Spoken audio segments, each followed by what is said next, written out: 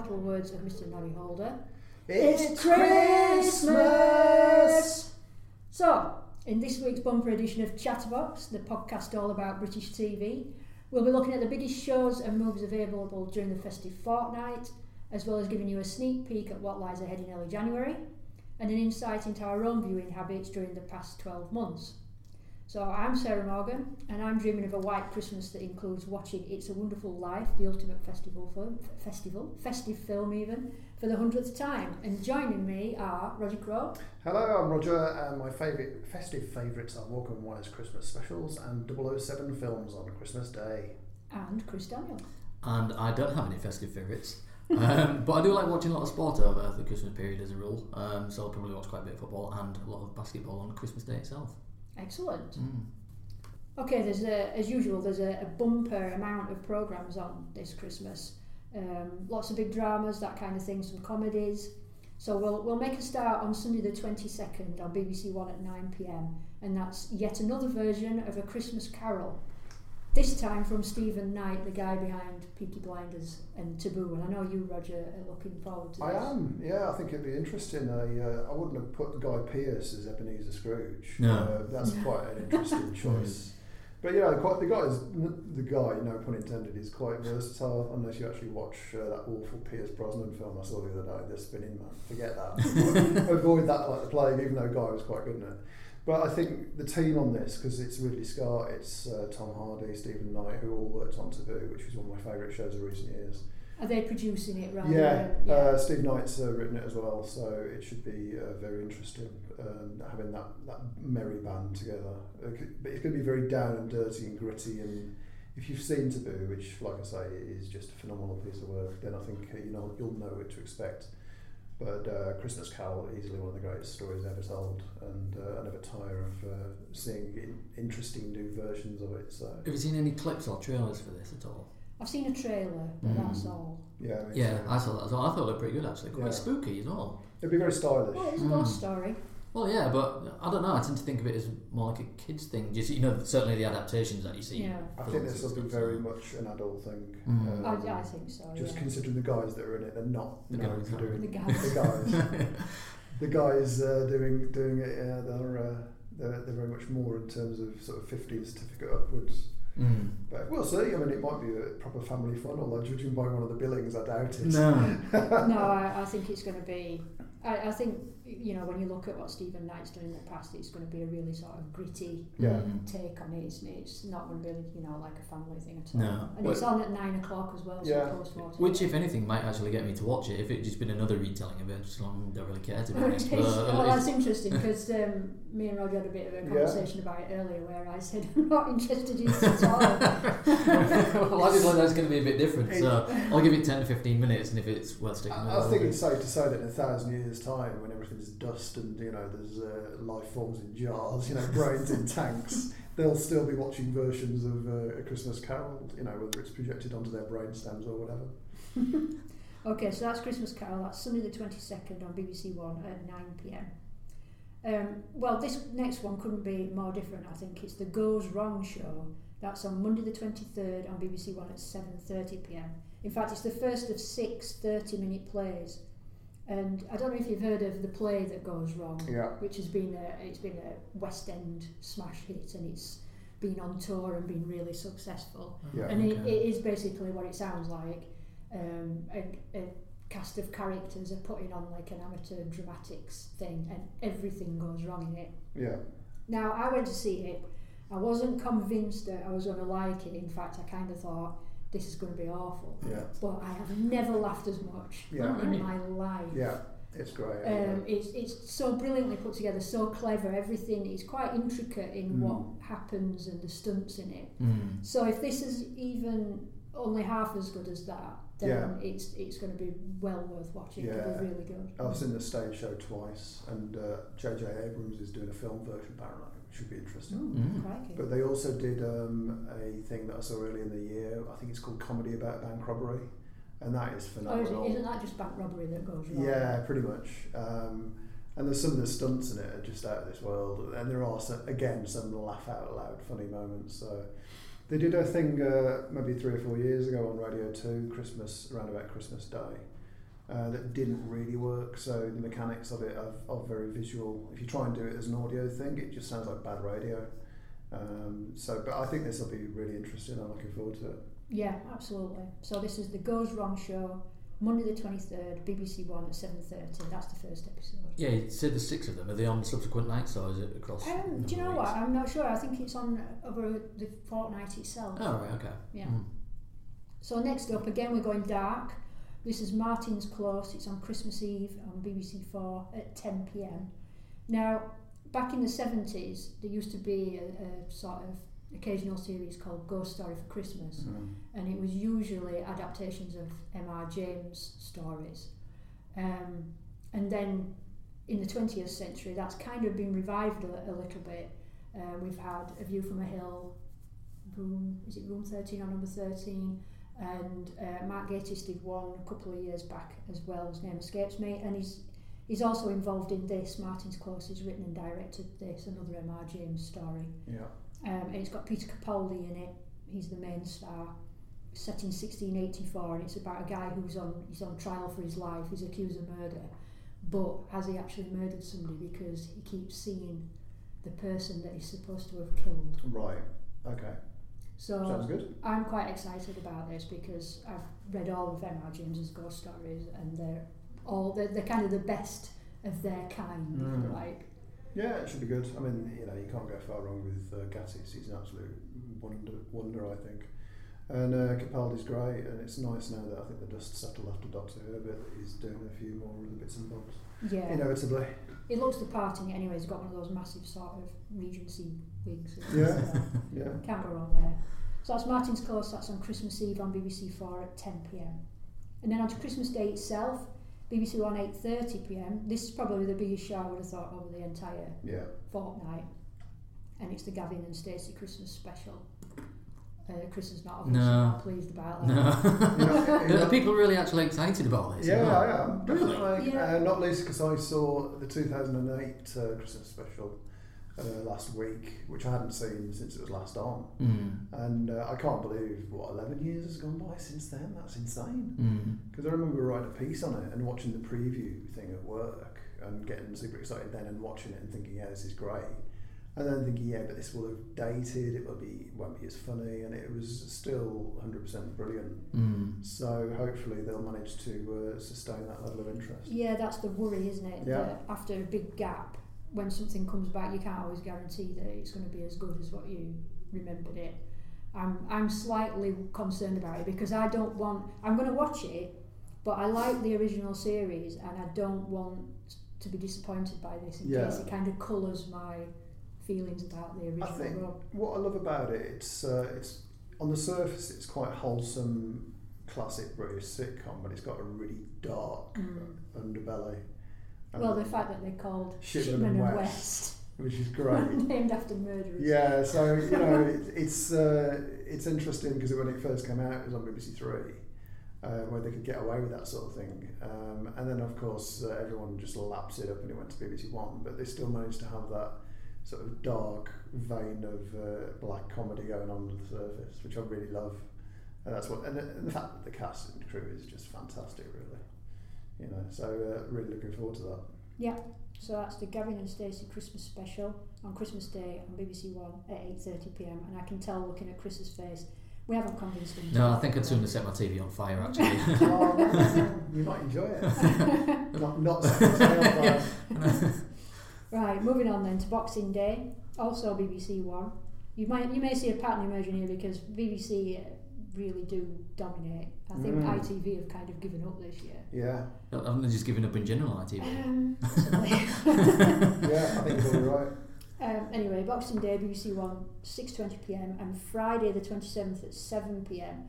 There's a 2-part adaptation of Wurzel Gummidge by Mackenzie Crook. That'll give you nightmares, won't it? Yeah, well, I mean, I grew up watching the John Pertwee version, yeah, which me too. I used to watch every episode religiously as a kid, and I was terrified by it because he could swap his own head Yeah. And every time it was like a twisting motion, and when he was taking his head off and putting the other one on, I found that absolutely terrifying. Yeah, but it was classic Sunday afternoon entertainment, and it went on for a few years. The fact they've not really shown it, I don't think, lately No. on terrestrial channels is interesting. But a little sidebar to that is the fact that a lot of the effects crews that worked on Lord of the Rings started their careers working on Wurzel Gummidge. Oh, really? when they shot it in Australia, Yeah. guys like Sir Richard Taylor, that's where he cut his teeth, working on Wurzel Gummidge. Cool. So Mackenzie Crook, anyway, he's playing Wurzel this time, the scarecrow that comes to life, in case you're unfamiliar with it. And he's also written it and he's directing it. Yeah. And it looks kind of, from the trailers, it looks like a kind of cross between his series a cross between Detectorist and The Wicker Man. So you can imagine that. To me, it looks great because it's got that kind of folk horror aspect to it. So it could be one of those things that the parents really like, but kids are like I was when I was little, utterly terrified by, because some of the sort of scarecrows and whatnot in it are quite grotesque looking, actually. You always need a bit of darkness in kids' dramas, I think, as Disney know really well, because it's like you need that kind of go to that dark place to come out of the light, back to the light. But if it's too much, obviously they're going to turn off. But we'll see. It could be handled with a kind of carry-on theme in the background. Well, that's it, isn't it? Yeah, there could be swanny whistles and all sorts. I got my filly tonight, Sally. So, also Michael Palin pops up in it. Isn't enough to tune in. Well, exactly. There's no Crow Man this time. He's called the Green Man. I don't know whether that's from the original books by Barry Hoof and Todd, or if that's a Crook. There's only one Crow Man, and I'm speaking right now. Yeah. I never got the call, so therefore and on that note, the Wurzel Gummidge, that's on Boxing Day and Friday the 27th on BBC One. So next up is Thursday, also Boxing Day, Channel 5 at 9 PM, Susan Hill's Ghost Story. Now, I've thrown that in there because Christmas obviously seems to be a bit of a ghost story type of a time. But also because Channel 5 have actually come up with an original drama. Wow, that's rare. Yeah, exactly. So I thought it was noteworthy enough to put in. If you're unfamiliar with Susan Hill, she's the writer of The Woman in Black. Yeah. So she's got quite a good sort of pedigree with spooky stories. Yeah. This is an adaptation of her novel The Small Hand, and Douglas Henshaw stars as an antique book dealer who finds himself haunted by the ghost of a young boy. Right. And bizarrely, it's inspired by a true story that happened to one of Hill's friends. Oh, okay. I read somewhere that this friend of hers was in a museum in Cairo, I think, and he was looking at the exhibits on his own, and he felt somebody come and take his hand, like a child take his hand. Creepy. And he thought, it's just little kids lost or whatever, and when he looked down, there was nobody there. So she's took that initial idea of good idea. expanding on it. So I'm quite excited by this anyway. I'm quite intrigued to see whether Channel 5 can actually do something decent. Having said that, some of their documentaries are fantastic. There's some of the stuff they've been doing with Ben Fogle lately has been great. So but when it comes to one-off dramas, they're so few and far between, aren't they? Yeah, they've had an Agatha Christie thing on recently. Yeah. I don't know if they've actually produced it or if it's something that they've bought in from somewhere else. Oh, it could be, yeah. Because I think the Agatha Christie things that they've had on before have been actually American series. So. But yeah, standalone Channel 5 dramas are few and far between. So. They are indeed. So give Susan Hill's Ghost Story on Boxing Day at 9 PM a go. Next up on Sunday the 29th on BBC One at 9 PM, there's the trial of Christine Keeler. This is the first in a new series. And if you've seen the film Scandal, the late 80s movie about the Profumo affair, this is basically the same story, but you'll get a lot more detail because it's obviously spread out across several hours instead of just a couple. Yeah. So it's about, if you're unfamiliar with the Profumo scandal, he was a Conservative minister and he had an affair with a model, and it threatened to bring down the government because she was also involved with a supposedly a Soviet spy. And in the early 60s. So it looks really good. It looks like they've thrown a lot of money at this, actually, the BBC. it's Sophie Cookson and Ben Miles who are playing the two main protagonists, but it's also got James Norton, Amelia Fox, and Anton Lesser in it. Right. I love Anton Lesser. I think he's fantastic. So. I thought he died. I know the name, but it's The only Anton I can think of is Anton de Beek. I think Anton Differin's definitely dead, yeah. And Anton Rogers. Yeah, he's dead as well. He's dead. So that's the trial of Christine Keeler. That's on Sunday the 29th on BBC One at 9 p.m. Then we move on to New Year's Eve, also on BBC One at 9:05 p.m. And Dame Edna Rules the Waves. Fantastic. So Barry Humphries, who seems to have been threatening to retire Dame Edna Everage for years, is back as Dame Edna Everage. Excellent. Can't wait. Yeah, Chris is really enthusiastic again. This is the best we can do at Christmas and New Year. Dame Edna's an absolute masterpiece. I mean, it's been going forever, hasn't it, that creation? Yeah. Maybe about 30 or 40 years ago, but not now, surely. I would say Barry Humphries is one of the greatest comedians that's still alive. Hands down. So. Absolute genius. I think the fact that you don't see him or her on TV every week, I think that means that it's perfectly acceptable for him to come back once in a blue moon. Because I don't know when the last time is that I've actually seen. I don't think anyone puts people down so kindly better than Barry Humphries or Dame Edna. And just a pursed lip from Dame Edna can have me in hysterics for 5 minutes. She did a great. That clever. She did a great interview with Sean Connery in like the late 80s, early 90s, where he just kept saying I was born in 1930, and she was so obviously bored. He was just like he couldn't speak. I think Harry Hill's got that same ability to just you really use the camera and the TV medium. And it's all about the pauses and the looks to camera and the size, and it's just perfect. Yeah, absolutely. So, God help Sharon Osbourne, Rob Reiner, Emily Atack, Nile Rodgers, because they're all on the show. So they're going to be subjected to sort of psychological torture, probably. Yeah, that should be fun. And Anita Brown is on it, and Rick Stein, and Rudolph Walker, and Joe Sugg. Right. So I think the only people who are not on it are us three. Yeah. Okay. Well. It's only a matter of time. Once Dame Edna hears this podcast, blimey, we'll get a call. The phone will be ringing off the hook. So that's Dame Edna Rules the Waves on New Year's Eve on BBC One at 9:05 p.m. Now, there was a time, not so long ago, when Doctor Who was a Christmas Day staple.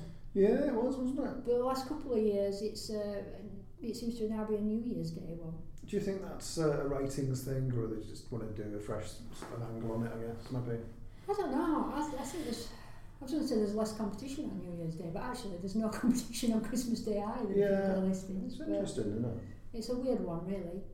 But anyway, the new series is back on New Year's Day on BBC One at 6:55 p.m. So this is Jodie Whittaker's second series as the Doctor. And this time she's enlisted by MI6 to help the Earth when it comes under attack from aliens. But the big talking points are that Stephen Fry and Lonnie Henry are guest starring. Yeah, should be fun. So I think that's quite interesting. I must admit that I'm a really massive fan of the classic Doctor Who series, and the new run from 2005 onwards. I've kind of stuck with it, but my interest is waning somewhat, I think it's fair to say. I agree. It's not made for me anymore. I've got to realise that. It's fine. I mean, it's one of those shows that it can have 16 years off or whatever it was, came back better than ever in a way. Certainly in terms of the special effects and the cast, were great, and it properly looked like a movie, which I think fans had wanted it to look as epic as Star Wars, but they never had the money. And then suddenly digital effects take off, and it's effects packages are suddenly affordable again. And for my money, Tennant was just hands down the best one. It's just been brilliant, yeah. Phenomenal. And as much as I love Jodie Whittaker, I don't think they've quite got the balance right yet. I think she's got far too many supporting characters orbiting around her. If it's just her and Bradley Walsh, great, fine. I don't think you need the two. They're okay, but that guy is he supposed to be from Sheffield? They don't sound like me, do they? Not really, no. She's alright, but he's just a bit wooden for me. It sounds a bit like Anne Hathaway doing a Yorkshire accent. Yeah, if only, then I'd probably listen to it a bit more. But I didn't mind the last series. It was all right. It's just all right. Yeah, I think it's just I think okay. that's the problem. I've never been able to get into it, and I didn't watch it when I was a kid. And then Yeah. when they did bring it back in 2005, every time there's been a new Doctor, I've tried to get into it each time, and I can't last more than 2 episodes. I just don't like it. I've loved Doctor Who since I was a kid, like you, Sarah. But I think whether they need to have a bit more of a break, maybe a couple of years off, or what, I don't know. Or just maybe make a film or something. Just do something a bit different. I think probably the best thing to do is just to make it as an adventure and stop having a backstory for every single character. The through line, and, the character, the arc. It never used to. It never had that. So it was just the adventure of the. Well, I was going to say of the week, but it would usually last 4 episodes on average. And I think that's another thing that it misses in that there's usually no cliffhanger because the story doesn't carry on to the week after. Right. So in the olden days, it would end after half an hour and then come back the next week and pick up with that. Having said that, this new run does start with a 2-parter. Right. So I'm hoping that the cliffhanger works and that encourages them to bring it back. And I don't want to scare you, but it's 10 years since David Tennant bowed out. I know, it's really that's scary. terrifying. If you talk about time travel, where's that time gone? That last decade. I remember getting super excited on New Year's Day seeing that final episode, and it's something that I adore as well, just because I watched Capaldi's final ep the other day, which I think they showed a couple of years ago, and it's so empty. It was a shame because I think he was the right man for the job, but the script's let him down. Yeah, deserved better. And I think without going on about it too much, the showrunner Steve Moffat was spreading himself too thinly, and he stayed in the job too long. But that's by the by. Anyway, we'll keep our fingers crossed for the new run of Doctor Who, which starts on New Year's Day on BBC One at 6:55 p.m. And then last but hopefully not least, it's Dracula, also on New Year's Day on BBC One at 9 p.m. And Roger just mentioned Stephen Moffat, and this is his latest project with Mark Gatiss. So it goes full circle again, doesn't it? Yeah. So they were obviously behind the revamp of Sherlock. Which was fantastic. I absolutely loved that. Which I like, but I'm not as enthusiastic about it as a lot of people, I suspect. Dracula the book, Bram Stoker's novel, I'm an absolutely massive fan of, and I'm a massive fan of a lot of cinema versions of it, film versions of it. I haven't heard very good things about this. No, I saw a clip of it as well, and it did look a bit terrible. A bit War of the Worlds.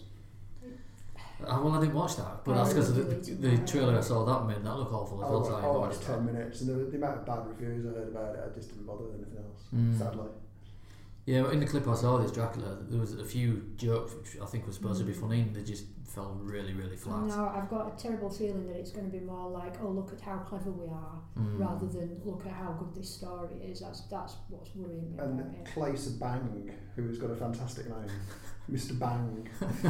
It sounds like a Bond villain. It sounds great. I think the guy that it should have got was Christoph Waltz, because he's just so charismatic and interesting, but obviously he was tied up doing Bond, I guess.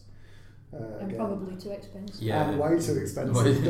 Can we get that double Oscar winner in? Because they charge an hour. Yeah, you know the guy who everyone in Hollywood wants. We can afford him for 10 minutes and that's it. He might be a bit short as well, actually, thinking about it. Well, you can wear those built-up shoes. When you think about who else has played Dracula, it's people like Christopher Lee. Yeah. Very, very tall person. John Wayne was quite small though, wasn't he? So you never know. They just make smaller sets, I suppose, and have small actors like Tom Cruise just orbiting around him. Can you imagine? Yeah. Anyway, yes, I've not heard good things about it, but I will be watching it. The good thing is that it's on consecutive nights, so it gets it over with quickly if it's terrible. But if it's great, then you can whip through it and really still be excited about it. I'm sure we'll have a post-mortem on this in the new year, won't we? Very good. Yes. As it were. So that's Dracula on New Year's Day, BBC One at 9 p.m. and also for 2 consecutive nights. 9 p.m. makes it sounds obviously after the watershed, so it could be a bit. It's very gory. Is it very gory? Which is not what bothers me about it. I'm well used to that kind of thing, but the jokes. Not so sure. No. So moving on to the best films of the fortnight, and after I kind of slated A Christmas Carol, I have actually added in Scrooge, which is on Saturday the 21st on Channel 5 at 3:10 p.m. And it's also on good old Talking Pictures a couple of times. Christmas Day, 5:15pm, and Sunday the 29th at 11:45am. So there's really no excuse in missing this. This is the Alistair Sim This version. is the Alistair Sim version, which for me is the definitive Right. take on the story. And not to be confused with Scrooged. Scrooge, Yeah, the Bill Murray one. The Bill which Murray is one. Which is also what I a would- great film. Yeah, Yeah. that's what I was hoping for as well. Yeah. But this is wonderful. I mean, Alistair Sim is just brilliantly cast as Ebenezer Scrooge. Yeah, it is good. And it's got a really great supporting cast. Mervyn Johns as Bob Cratchit, but then if you keep an eye out, Patrick Macnee's in it. Oh, okay. Michael Horden is Jacob Marley. Just really good sort of British character actors, Yeah. and everything works about it. It's just a beautifully shot film, beautifully put together. Performances are perfect. There isn't a bum note in it, And I guess it's black and white, and it's black and white. and that's such a bonus, I think, so many times when they. I've got a feeling that there is a colourised. There's a colourised version, I of it. think, because I vaguely remember looking through it on Amazon and seeing a colourised version a couple of years ago, and I thought I'm not going anywhere. No, near that. no, God. Toxic. Yeah. So that's Scrooge on Saturday on Channel 5 and on Talking Pictures on Christmas Day and Sunday the 29th.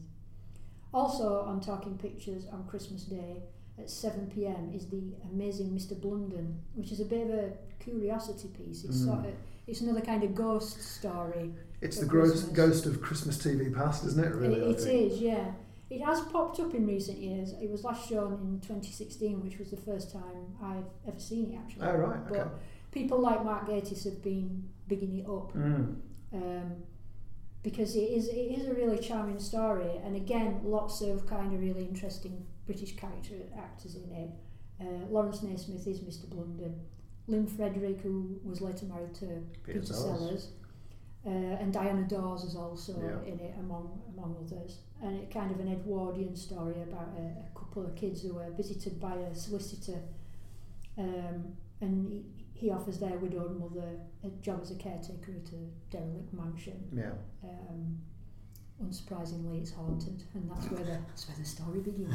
Yeah, if you were growing up in the era of 3 TV channels and no satellite or DVDs, you kind of got what you were given back in the day. So Mr. Blunden was on seemingly every year at Christmas or thereabouts.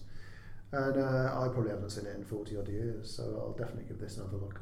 Excellent. So that's The Amazing Mr. Blunden on Christmas Day on Talking Pictures at 7pm. And another nostalgia trip for, well, certainly me and Rog probably anyway, we'll have grown up watching Paddington animated series as kids. I don't know if you did, Chris. No. Well, the first film version was brilliant, and the second film is on Boxing Day on BBC One at 7:20pm. Yeah. And I cannot wait. And you've not seen it? I've not seen it. Oh, This is my no. highlight of Christmas. I think, for my money, it's one of the best British films ever made, and I know that's quite a tall order to match that really, but it's so perfect on every level, from the casting and the effects to the music and the photography. And Hugh Grant, I think, was BAFTA nominated for this. Yeah, I'm not surprised. It's probably his greatest performance. He plays this kind of ham actor called Phoenix Buchanan, who's may or may not be the villain of the piece, couldn't say. And Ben Whishaw is just, word perfect. The fact that Colin Firth was going to play Paddington at one point would have been a massive mistake, and I'm really glad that he dropped out. So Whishaw just absolutely nails it. And in the last 10 minutes, just get a big box of hankies, because it's the most beautiful, poignant, touching, edge of the seat finale to any film since E.T. for my money. You might tell that I'm a bit of a fan. But, yeah, it's wonderful, absolutely wonderful. Brilliant. So that's Paddington 2 on Boxing Day on BBC One at 7:20pm. And if you're interested in that, you'll probably also be interested in Paddington, the Man Behind the Bear, which is on the same night on BBC 2 at 9pm, which is about the guy who wrote the books, Michael Bond. Yeah, and the fact it's a British film as well. I mean, it's lovely really that Paul King, who directed it, is such a talented guy, and this is the guy that cut his teeth on The Mighty Boosh. Quite avant-garde alternate comedy like that, It's brilliant. Yeah, but there's kind of a slightly sort of nostalgic, cuddly feel to The Mighty Boosh as well. So the whimsicalness of it, it's wonderful. And also there's a Hugh Grant A Life on Screen documentary on Monday the 23rd on BBC 2 at 9pm. So obviously the BBC's going big on Paddington I, this year. I might have to watch that tonight because I know that BBC Previews have just put that up Yes, on their, they have, on their yeah. website, so I might give Yeah. that an advance look if I can't wait. So moving on Friday the 27th, BBC 2 at 9:30pm, there's the premiere of The Limehouse Golem, which is based on Peter Ackroyd's novel Dan Leno and the Limehouse Golem. And it's kind of a weird mix of fact and fiction in that Dan Leno was a real person, and it's about a series of murders that take place, and he's a suspect, as is Karl Marx and another guy whose name escapes me at the minute. But Bill Nighy plays the Scotland Yard inspector who's trying to find out who done it. But originally it was going to be Alan Rickman, but he actually had to drop out when he got poorly, unfortunately. But Bill's pretty It's good. a fantastic replacement. If you're going to get anyone, get Bill Nighy. Yeah, absolutely. Yeah. So again, kind of spooky Victorian era thriller. But I'm really looking forward to The Limehouse Golem. It's been on Netflix for a while, and I've never bothered watching it. Not just because I just thought I just don't think I can take that on board. I think reviews at the time were a bit mixed as well. They were a bit mixed, but I don't care. I'm going to give it a shot. Yeah, it should be interesting. It looks right up my street, to be honest. Yeah. So that's on Friday the 27th on BBC 2 at 9:30pm. Then we move on to probably the biggest blockbuster of the fortnight. That's Guardians of the Galaxy Volume 2. That's on Saturday 28th. And at last, ITV are joining in the film. It's at 8:30pm. So this is obviously the sequel to the first Guardians of the Galaxy movie, which I was quite surprised how much I liked. Yeah, I absolutely adore it. It's one of my favourite films of the decade, without a doubt. Not least because the first one, or the second one? First one. Weirdly, the day before my birthday in 2013, I was in London, by the Millennium Bridge, by the Tate, and we were just going into the Tate, and I thought, hang on a minute, they're making a film. What they're making? And at the time, I think it was called something like Full Tilt or something like that. And I thought, this isn't Full Tilt. This is something else. And I went up to one of the guys at the security, and I said, "What are you making?" I said, "It's called Full Tilt." I said, "It's not, is it?" And at the time, no one really knew, because me being a movie geek, I thought, hang on a minute, are you making Guardians of the Galaxy? And he kind of looked a bit sheepish. I thought, brilliant. So I filmed them shooting that Sunday morning, just this crowd scene that you'll see in the last 10 minutes of the first one probably, and stuck it on a certain file sharing site, and it got a few thousand hits. And the second one is terrific. I saw it a couple of times. It's not as good as the first. It's not. I mean, it's really funny. Yeah. I really like the actors. I really like the comedy in it. But the actual story itself is complete bobbins. Oh yeah, absolutely. It's nonsense. Absolutely. So if you're coming here for the plot, don't. It's a bit. No, I'm coming here for Chris Pratt. Yeah. Well. Well, that's fair enough. Yeah. Chris Pratt's terrific, and Dave Bautista is Drax as well, and obviously Rocket and Groot and all that type of stuff. Hilarious, but just ignore the plot because the plot is stupid. And it's quite front loaded as well, because the first 10 minutes is fantastic. Set to Mr. Blue Sky, I think. Yeah. Isn't it? Or, no, it's not that. It's one of the ELO tracks, isn't it? Yeah. I should know as I've seen it I for can't 2 or remember 3 which one it times. is now. But yeah, that's brilliant, isn't it? Yeah. With Baby Groot. I think the biggest problem is that second act needed tightening up. So it, like you say, there's not enough story there. Although there are elements in this that pay off in Avengers Endgame. Yeah. So without giving anything away, there's certain key elements. Like most films of the MCU over the last 11 years, they've all been building up to Endgame, which is going to be on Sky. I think the subtext for this one, it's all about family. So obviously the Guardians is their own family, and then I can't remember his name now, but obviously Chris Pratt's character is getting to know Peter Quill. Yeah, thank you. Yeah. He's getting Star-Lord. to know, yes, Star-Lord, yes. He's getting to know his dad, who is Ego, the living planet. Yeah. So, his dad is literally a planet. Right. Yeah. Stupid. Yeah.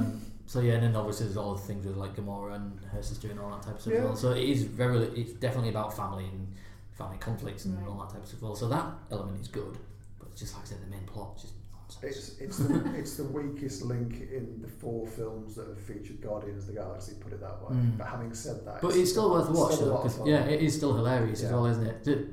Just Drax as well. Yeah. It really does make me laugh. And if you love special effects, there's some really inventive things that go on in here as well. And there's stuff with that button as well. It's like, don't push the button, don't push the button. And it's like, okay. Yeah, I will say, even with me saying, the main plot is complete nonsense, it's stupid, it's bobbins, even though I do own this on Blu-ray, if it's on TV, I will still watch it. Yeah. Because it is that funny. And there's some really touching moments as well. There's a bit with they play a Cat Stevens track at the end, which is lovely. I think one of the greatest assets with the Guardians films is the fact that the soundtrack grounds things. So they might be in outer space, and they might be flying off to that place nowhere, which is this massive hollowed out skull where it's so outlandish. But they've got such a wonderful soundtrack of all old classics. That's one of the reasons the first Guardians worked. Definitely why this works. And like I say, that first 10 minutes with that ELO track is an absolute sight to behold. Yeah. Excellent. So that's Guardians of the Galaxy Volume 2, Saturday 28th on ITV at 8:30pm. Now next up, we're kind of throwing 3 films together, starting with Saving Mr. Banks, which is on Sunday the 29th on BBC 2 at 3pm, which is a sort of fictionalised version of the making of Mary Poppins. It's really great. It's Emma fantastic. Thompson in it and Tom Hanks in it. Yeah, it's wonderful. And I was really surprised how much I liked it when I saw it. Yeah, same here. I think we maybe spoke about this maybe earlier in the year. Yeah, The two of you we said did, to me that I should get around to watching it, and I did, and I was really surprised how good it was and how much I liked it. I think my review 5 or 6 years ago when I first saw it was practically perfect in almost every way.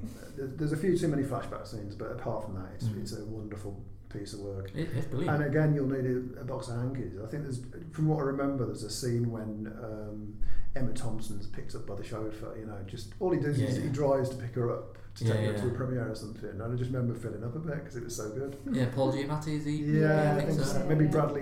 Bradley, what's his face? Whitford, is it? I don't know. Oh, he's in it, I think, isn't he? Yeah. Yeah. So, but I think It's Paul just- Giamatti's the. It's show. just great, and it's great background for all those amazing songs in the original Mary Poppins. The guys that wrote it. It's fantastic. And Hanks as Disney. Yeah, can't go wrong with that. It's fantastic. Perfect casting.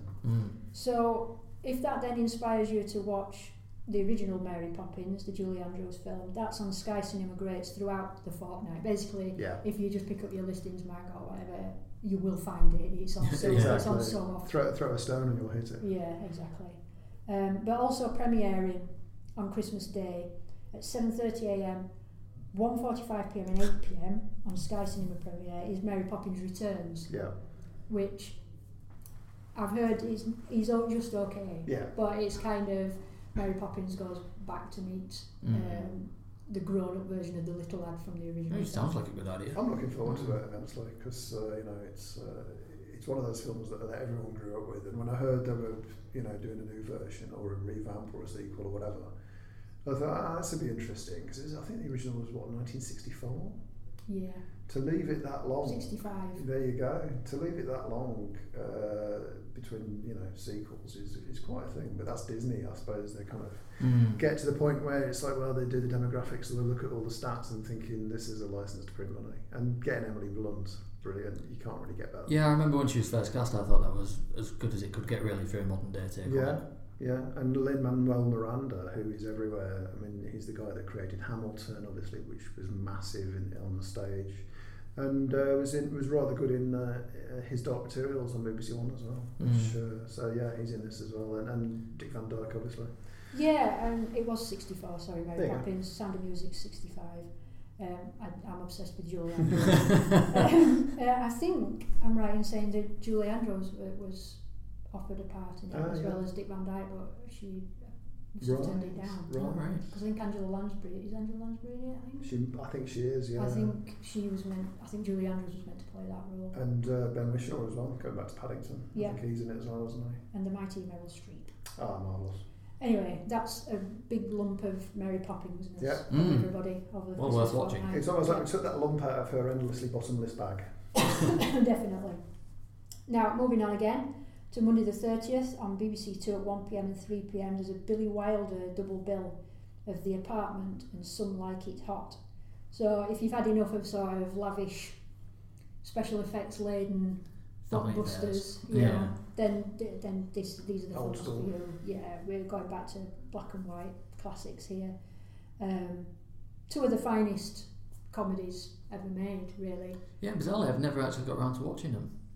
Neither of them. Wow. I know. You've never seen Something Like It Hot? I can understand The Apartment. No. Well, I'm more interested in The Apartment than I am Something Like It okay. Hot, to be honest. Wow. Something Like It Hot is just, again, going back to Paddington, in terms of Paddington hitting every mark and being perfect, start to finish. I think Something Like It Hot is pretty darn close as well. It's really great. And Marilyn Monroe had never been sexier either. I mean, she's phenomenal to look at. She wears this dress that defies belief in one of the musical numbers, and you just go, how on earth did you get away with that? You know, incredible. And Tony Curtis doing his Cary Grant impression. Oh yeah, it's great. And not to mention the greatest closing line in cinema history as well. Yeah. So you need to give that a look. And I've not seen The Apartment for years. I saw it on a plane once. Isn't it like 3 hours long? Not that that matters. Well, it can't be if the double bill starts at 1 and then the second film's on at 3. I just vaguely remember it going on for a while. But, it isn't as maybe good you crossed as a few something times like while he was in the air. I just thought, wow, this is a quite long film. Maybe that's it. Maybe I fell asleep and it started again or something. But, so what's the plot for these two then, for anyone who who hasn't seen them? The Apartment, it's Jack Lemmon. He plays a sort of ambitious but slightly hopeless clerk, and he lends his boss his flat so that he can have affairs in it, basically. But in the meantime, Jack Lemmon's fallen in love with a girl at work played by Shirley MacLaine, and then he discovers that she's one of the girls that's been going there, and things happen. So it's basically about their relationship and will they, won't they get together. And, but it's a lot more subtle and quite moving as well in places. It's not all gags, it's really quite dramatic. Bittersweet. Yeah. I think it's genuinely considered like a 5-star classic, this isn't it? It is, absolutely. And the pair of them are just great in it. He didn't make a lot of bad films, Billy Wilder, really. He was pretty reliable. Yeah, he was. I think towards the end, maybe kind of tailed off a little bit towards the end of his career, but he was when he made The Apartment and Some Like It Hot, he was sort of really churning out top quality stuff. Sort of from probably lasting from sort of the end of the war until early 60s. He never missed a beat. He was just fantastic all the way through. Absolutely. Yeah. Some Like It Hot, which is what's all that one about? Right, well that's again Jack Lemmon and Tony Curtis, and they play musicians, and they inadvertently witnessed a mob killing, and so they go on the run so that they can't be found, but in order to do so they dress as women so that they join an all-girl band, of which Marilyn Monroe plays the lead singer. Right. So it's kind of about that, but then obviously the two guys have got a massive crush on Marilyn Monroe, and it's so funny because it just sounds like a really obvious gag now, but it's so cleverly done, and the lines. I mean, there's that scene where Jack Lemmon is in bed in a sleeping compartment on a train, and Marilyn Monroe gets in bed with him, and the expression on his face and how he's like really uncomfortable with it because he wants to do other things rather than like be her girlfriend. It's just fantastic. I think it says a lot that no one has ever dared remake this. Because it's so perfect. You just couldn't. It's untouchable. It's like remaking E.T. or the original Star Wars or whatever. Or Rocky IV. Well, although many would say that Rocky IV was remade as Rocky V, Rocky Balboa, Creed 2. I think I'd have to say Rocky IV is maybe my favourite Christmas film as well. So. Well, anyway, Chris, do yourself a favour and watch The Apartment and Some Like It. Roger's face is an absolute picture. Rocky IV is the only Rocky film I've ever seen at the cinema. Oh dear. I saw it twice. I vaguely remember enjoying it at the time, although I was a lot younger and I had full head of hair and sanity. Anyway, Monday the 30th, BBC 2, 1pm and 3pm. That's the Billy Wilder double bill. And I think last on the films list is Mission Impossible Fallout on New Year's Day on Channel 4 at 9pm. I'm going to leave this up to you too. I'm assuming you've seen it. I can't stand Tom Cruise. Oh yeah. No, that's fine. Well, I'm amazed that, I mean, I know there's that kind of thing about you can stick a film on New Year's Day just because you're into a new year, and therefore there's that limit, isn't there, that they can put a certain film on within 2 or 3 years. So obviously they always put the big blockbusters on New Year's Day to kind of get around that. I saw this at the cinema in August last year, 2018, and in fact it's already on TV. It's phenomenal. I was quite surprised it was on so soon as well. And I have to say, I'm thrilled because I absolutely love this film. In 2018, it was my favourite thing that I saw at the cinema. I might enjoy it if it got somebody other than Tom Cruise in it, but I've got a severe allergy to Tom Cruise. That's fine. He's not for all tastes, but I absolutely love the Mission Impossible saga, not least since J.J. Abrams took over as producer. Yeah, well, he directed the third one as well, didn't he? That was his first big Hollywood gig. That he didn't. He did direct the third one. Sorry, right? Yeah, that was his. Like you say, that was the one that gave him Star Trek and the Star Wars franchises to take over. So, because the story behind that, I think, was when Lost debuted on TV. Yeah. Tom Cruise was watching and thought, "This is amazing. Who's this J.J. Abrams guy?" I got him on the phone. I was like, "Come do Mission Impossible." And he was like, "Really? You sure?" I was like, "Yeah, come do it." And so he did. And even at the time, I thought, "Really, J.J. Abrams, the guy that did Alias." But Cruise was absolutely on the money because, you know, the guy cuts films like nobody I've ever seen. You know, he'll cut stuff in a mid-sentence just for the sake of that energy, and that's what made the original Star Trek, as in 2009 version, work. Fallout is really interesting because it's the follow-up to one of my favourite thrillers of the decade, which is Rogue Nation. Yeah. Amazing film, and every time it's on I have to watch it. Even if it's only the scene at the Opera House, which for me is one of the all-time greatest action scenes ever filmed. And this is, it's not bad. It's overlong. There's too many supporting characters. It is definitely too long. I would say that. Some of the action scenes in it are amazing. It's great. I mean, the chase in London, again, weirdly, we were mentioning Guardians of the Galaxy earlier, that takes place in the same area. Yeah. You know, right by Millennium Bridge, which I know is one of the favourite sort of areas for filmmakers. On the Oxo Tower, you know. Yeah. And it's great as well, isn't it? Cruise being Cruise, of course, he has to do all his own stunts, even though he's probably about 56 now, and he probably should know better.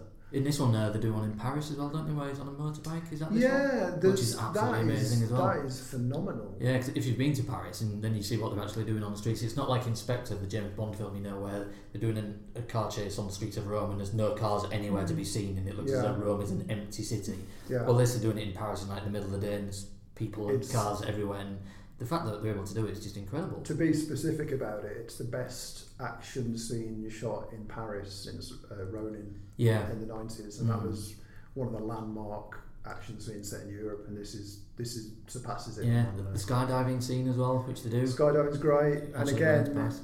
He didn't need to do the Halo jump, but he did it anyway, and it's amazing again, which is really good. Had they trimmed 20 minutes out of it, it would have helped enormously. Yeah. It's great to see Michelle Monaghan back for the first time properly since MI3. She had a bit part in one of them afterwards. She was in it for like 5 seconds, that doesn't really count. No. Simon Pegg, I adore. I think his comic timing is second to none. And I know a lot of people think, yeah, he's all right, you know, but he can really hold dramatic scenes as well, as he proved in Rogue Nation. And Rebecca Ferguson. Don't get me started on Rebecca Ferguson, because she's marvellous, and I was so thrilled when she came back as Ilsa Faust. Yeah, little known fact for you as well. She and I have the exact same birthday. Is that right? We're the exact same age. Here's another little known fact: her mum's leg is on one of the back of the albums. Fantastic. That's how trivia do you know. But Henry Cavill as well. I was going to say, not mention Henry Cavill. No, brilliant in this. Henry Cavill, whose moustache caused problems with this. I was going to say, is that what he grew? It is, yeah. So, because the funny thing about that as well, I don't know if we've spoken about this before, but obviously he wasn't allowed to shave his moustache off for reshoots of Justice League because he needed it for Mission Impossible. So then they had to go down the whole route of CGIing it. But then it was during filming, Tom Cruise broke his ankle, and so then he would have actually been able to shave his moustache off, and it would have grown back in time. So, but they ended up paying about 2 or 3 million to CGI his moustache out in Justice League, and it looked terrible as well. Amazing. And there's some great shots in New Zealand as well, which is a double in for I can't remember where they shoot it. Is it out of Mongolia or something? Kashmir, I think. Kashmir, there you go. So yeah, it's a great watch. Like I say, it's not as good as was it Rogue Nation? That's 5, wasn't it?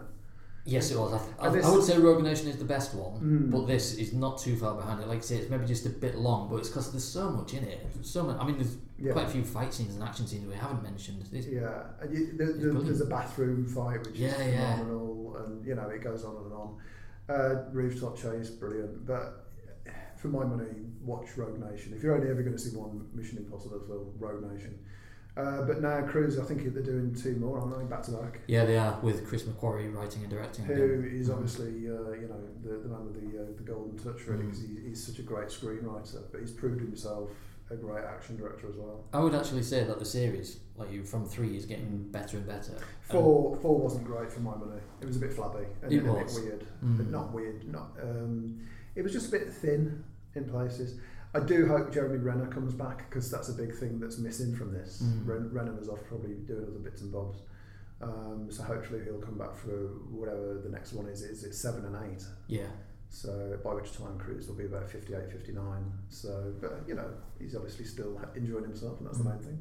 So if you can maybe tell, we're quite excited You're about quite this. excited, So yeah. tune in and watch. I'm fulfilling your usual role. Yeah, just just sitting not here nonplussed thinking, and So that's Mission Impossible Fallout on New Year's Day on Channel 4 at 9 p.m. Next up, we're going to give you a taste of what we've been watching over the past 12 months.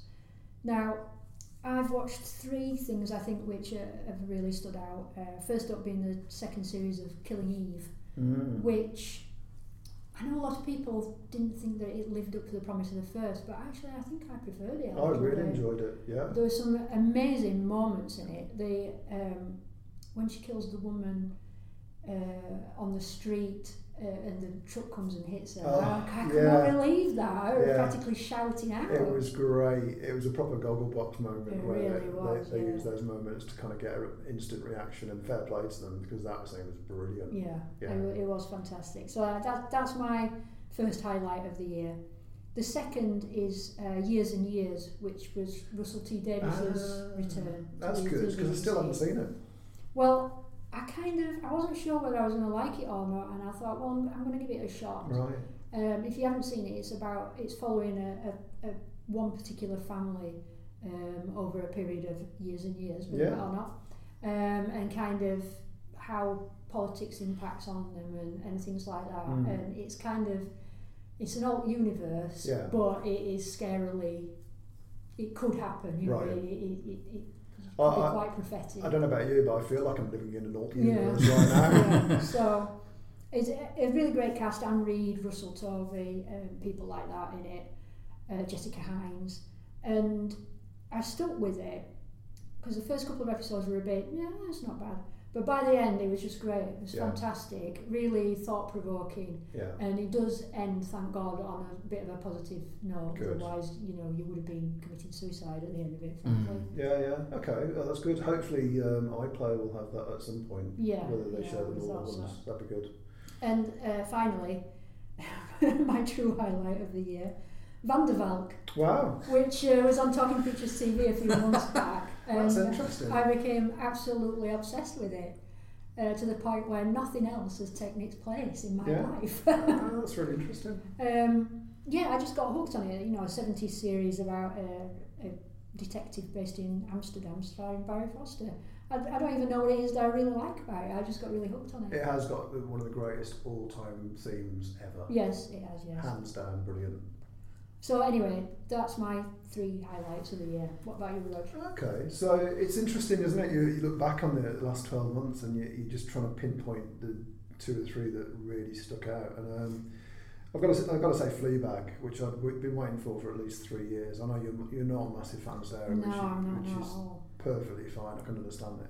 It's very dark. It can be quite cynical, but at the heart of it, Phoebe Waller-Bridge pushing the envelope when it comes to jet black comedy, and quite touching as well in places. And I think this was the series that really gave us a chance to see what the other guys could do. People like Sian Clifford, who is, I'm sure, being courted right now to be in some bigger standalone projects. And I think she was quite right to kind of pull the plug now. Yeah, I would say so as well. Because the hot priest, inverted commas, Andrew Scott, was quite a sensation, wasn't he? But it was just a really interesting follow-up, and I guess because I was such a fan of the original, I thought, I don't know if they're going to be able to pull this off, whether it's going to sort of, the gag's going to have worn thin, whether you like the original or not. And she did a brilliant take. What I hated was the fact Andrew Scott's character was breaking the fourth wall as well. I felt a little bit like this is pushing it a little bit. I did like the bit though where, as Phoebe Waller-Bridge, Fleabag, was talking to the camera, and it was like, where did you just go then? I was like, oh wow, that's amazing. I didn't see that. I really enjoyed that. So that's definitely one of them. I will just add this one little mention of Ricky Gervais's Afterlife as well, which I've never had such an emotional reaction to a TV show ever. That was on Netflix. And right now, we've just had the final episode of Watchmen, which has been, for me, one of the great joys of the year, because I'm such a fan of the comic. Having seen it, read the comic twice over the course of 20 or 30 odd years, Didn't take me that long to read it each time, I might. Although it's one of those books that you really can savour. And when the Zack Snyder film came out 10 years ago, he kind of got the feel of the look of it and the style, but not quite the depth or the meaning behind things. And the way Damon Lindelof has taken this and done this sequel, if you like, set 30 years after, has been phenomenal. And I think you're probably a bit of a fan as well, aren't you? Huge fan. It's not only my highlight of the year, but a highlight of many years, I would say. Great. I'm quite surprised because I hated the first episode. Yeah. It was such a slow burner. It really was, yeah. And it's not the fact that there wasn't much exposition in it, because I don't like it when they're just heavy exposition. Like recently on E4, I think they showed the first episode of the latest Star Trek series, which I can't remember what they call it, but Discovery. Yeah, that's dreadful for exposition, where they just stand there and like, oh, you're Michael Burnham, and you're like really good. Yeah, just no, go away. That's terrible. Yeah. But yeah, I didn't think it gave enough the first episode of Watchmen. It left you not a little bit too clueless as to what was going on and why things are happening and stuff. But it soon gets going from episode 2 onwards, and I can't pick a favourite episode, but there's a good, of the 9 episode run, I would say 6 of those episodes are the best TV there's been in years. Yeah, without a doubt. It's been great. And I'll just throw another little one in for The Crown. not the Queen. Normally at this point I say The Queen because I can't differentiate the two. But The Crown Series 3, bearing in mind I was never that bothered about the other 2 series on Netflix. The Crown Series 3 has been phenomenal. And just, BAFTAs galore come spring, and I'm sure a few Emmys as well. So that's my pick of the bunch. Right, I'll try and rattle through a few because a few things have come to mind. Obviously, I'm quite into politics and interested. Not political myself, but I'm very much into politics and find it interesting. So I obviously watched The West Wing. Every episode of it was like 156 episodes. I watched it every about 16 weeks on the Sky Atlantic or so. Seen it many times before, but I absolutely love the programme. And it's, considering the age we live in now, it's quite an idealistic version of what you would hope politics and politicians could be like. So I love that, and anything by Aaron Sorkin. If you was to write a shopping list and film that, I would probably watch that. But thinking about the current political climate as it is, there's been quite a few decent documentaries about Brexit on the BBC, and I think Channel 4 had one. The BBC also showed a 3-part series all about China and their prominence in the world and their rise to power and the whole Belt and Road thing that they're doing and their influence and stuff, which is really good. Recently there was a 3-part series on the Assad regime in Syria, which taught me loads of things I didn't know, and that was probably the most fascinating thing I've seen all year, I would say, in terms of documentaries, so that was very good. In terms of dramas, I think way back at the start of this year, Line of Duty, I think, was on BBC One. I forgot the Line of Duty. Which was really good. I came to these late, I didn't watch them originally, but I binged them on Netflix last year. So I really couldn't wait for this latest series, especially after Bodyguard last year as well, which was very good. And even though this series of Line of Duty maybe wasn't as good as previous series, it was still absolutely gripping. It's still must-see TV. Yeah, and I couldn't wait for it to come along each week. There was a certain element, I think, of what they call retconning, which is basically making things fit. After the fact. Like it was all part of one big plan. Yeah, which I wasn't too keen on, to be honest. So, but having said that, it was still magnificent. Oh yeah, absolutely. Yeah, and all the interrogation scenes, and Adrian Dunbar as well, who was absolutely fantastic. So I couldn't get enough of that. And another thing which neither of you two mentioned, I know Sarah won't because she's not a fan, but the Game of the Thrones finally came to a conclusion. The Game of the Thrones again. How did I not mention that? Yeah, I know. Among a lot of fans, it wasn't exactly popular, and it didn't give them the finish that they were hoping for. Even though no one can actually determine how they thought it should have ended and what had been better, they just all say, "Well, it could have been better, but I don't know how." I still thoroughly enjoyed it. I still think it's some of the best things on TV. I thought it was magnificent. And now that the series has finished, if you take the thing as a whole, I would say Game of Thrones is probably top 5 of all time, I would say. Completely. Done things on TV that nothing else has ever done before. 100%. And I love the fact that I'm still hungry for more. So that when the prequel series eventually does see the light of day, and the Jane Goldman one's fallen by the wayside, I'll be well up for it. And I think that's better to leave people hungry for more than just tie everything up, really. But it was a wonderful series, and the cast was great. The effects were incredible. The direction off the scale. Yeah, I'm glad you mentioned that actually. Yeah, easy to forget because I think it was back in like April. It seems like a long time ago. There has actually been a lot on TV. I think one of the things I was struggling to think about was what I've actually stuck with, because I've tried to give so many different things a go, and within 1 or 2 episodes I just thought, no, not for me. So like I couldn't get into his Dark Materials, even though I really love the books and I was expecting a lot from it. Just I don't know. I didn't really think it was for me. It was just a bit tween, a bit too. I stopped after episode 5. I haven't even started yet. Really? Wow. Yeah, it's just all building up on my record. No, and we spoke about it, didn't we? We gave it quite a lot of prominence. It's not like it's not brilliantly made and the cast isn't great. It's just for some reason I'm like, do I really want to watch it? But that's the great thing about Christmas, isn't it? You can, if you're still on iPlayer, you can just settle back and binge watch what you like, really. Like another thing I gave up on, Sanditon. I thought that was going to be really good. I love anything Jane Austen related kind of thing. No. Yeah, I gave it 2 episodes and just thought, nah, it's not very good. So that went by the wayside. I did hear bad things about that in general, actually, from quite a few people. Yeah, it was a bit pants. So I think there've probably been as many misses as there has been hits for me this year. But certainly Line of Duty, Game of Thrones, and obviously Watchmen. Those 3 things alone make it a really good year in TV for me, I would say. I really enjoyed the Netflix stuff as well, the deep dives into the crime drama, the true crime stuff. And I think that's where Netflix has really come into its own. I've been playing catch up with a lot of stuff like The Jinx and what was that thing about Ted Bundy as well, which was phenomenal. Oh my goodness. I mean, and those guys, the fact that they can just devote 8 or 10 hours to something and you can just stream it, I mean, one after the other, and do is phenomenal. I mean, that's TV at its best, really. And I think that's why I get quite annoyed these days when I'm watching a film and there's adverts in the middle of nowhere. Where did that come from? And I just mentioned the Robbie Williams thing recently, the Christmas special. There was 7 minutes into that show before there was an advert. That's bad. And you wonder why people are defecting to other channels, Okay, last up then today are it's a little bit of a roundup of things that we can expect in the first full week of January, because we're going to be off air for a couple of weeks. So just a quick heads up, really. There's lots of shiny floor shows starting on the Saturday and Sunday night. Lots of what?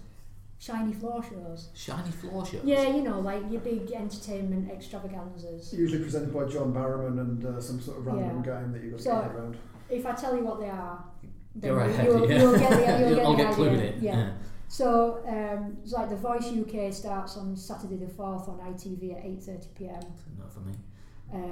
Greatest Dancer, BBC One, also Saturday 4th at 7pm. Dancing on Ice is on Sunday the 5th at ITV at 6pm. That's got a very shiny floor. Slippery floor show. But the big sort of new one is The Masked Singer, which is on Saturday the 4th on ITV at 7pm, which is like it's sort of blindfolded karaoke. Oh my god! Is this a case of it's like The Voice, only he's got a mask on? And yeah, kind of, but they're celebrities, so you have to guess who they are. So yeah, it's kind of like so it's kind that of sounds like fun. Well, in the voice, the blind auditions are the best part. Yeah, completely. So it's kind of taking the best part of The Voice and adding celebrities in masks. This sounds like. I'm saying that, and I'm not convincing myself. This sounds like one of those formats that's been developed in Holland and sold around the world by Endemol or something like that. I think it's like South Korea or something like that. It has that feel of an international show that's been developed overseas and then sold everywhere, like the US and wherever. But yeah, if it works, great. I'll be all for it. I'm not sure, but anyway, those are the shiny floor shows. So now, Chris, have you got the grasp of what that is? I have, and I know that we'll be avoiding every single one of them. But there are quite a few dramas in that week. It's January, so Silent Witness is back. That's always on early January. That's on Tuesday and Wednesday on BBC One at 9pm. Death in Paradise is also back. That's on Thursday on BBC One at 9pm. Nearly always on in January. Yeah. Ardal O'Hanlon does start the series, but then he leaves eventually, and Ralph Little takes over as the British cop abroad. Grantchester is back on Friday on ITV at 9pm. But there are 2 new ones. White House Farm is on Wednesday on ITV at 9pm, that first week in January. That's the story of Jeremy Bamber, the killer. Oh, so right. It's another murder crime drama, that's the phrase I'm looking for. Okay. So Amelia Fox is in Silent Witness, but her brother Freddie is playing Jeremy Bamber in White House Farm. Oh, right, okay. And then Deadwater Fell is on Friday on Channel 4 at 9pm. That's another crime drama, but a fictional one this time. And it's got David Tennant in it. Which would be reason enough to tune in for me. Well, on me, but I suspect for different reasons. Well, yeah. But yeah, that looks really good actually. He plays sort of a family man, or supposedly a devoted family man, but then his wife and his kids are killed in a fire, and it's sort of, did he do it? Right. One of those kind of things. He loves those dark dramas, doesn't he? He does indeed. So that's it for the first week in January. Yeah, and as this podcast has gone on for so long, it's actually now nearly 2021. So thanks for listening anyway, and you have been listening to Sarah Morgan, Chris Daniel, and Roger Crow, and happy Christmas. And a Happy New Year. Yes, bye. Bye.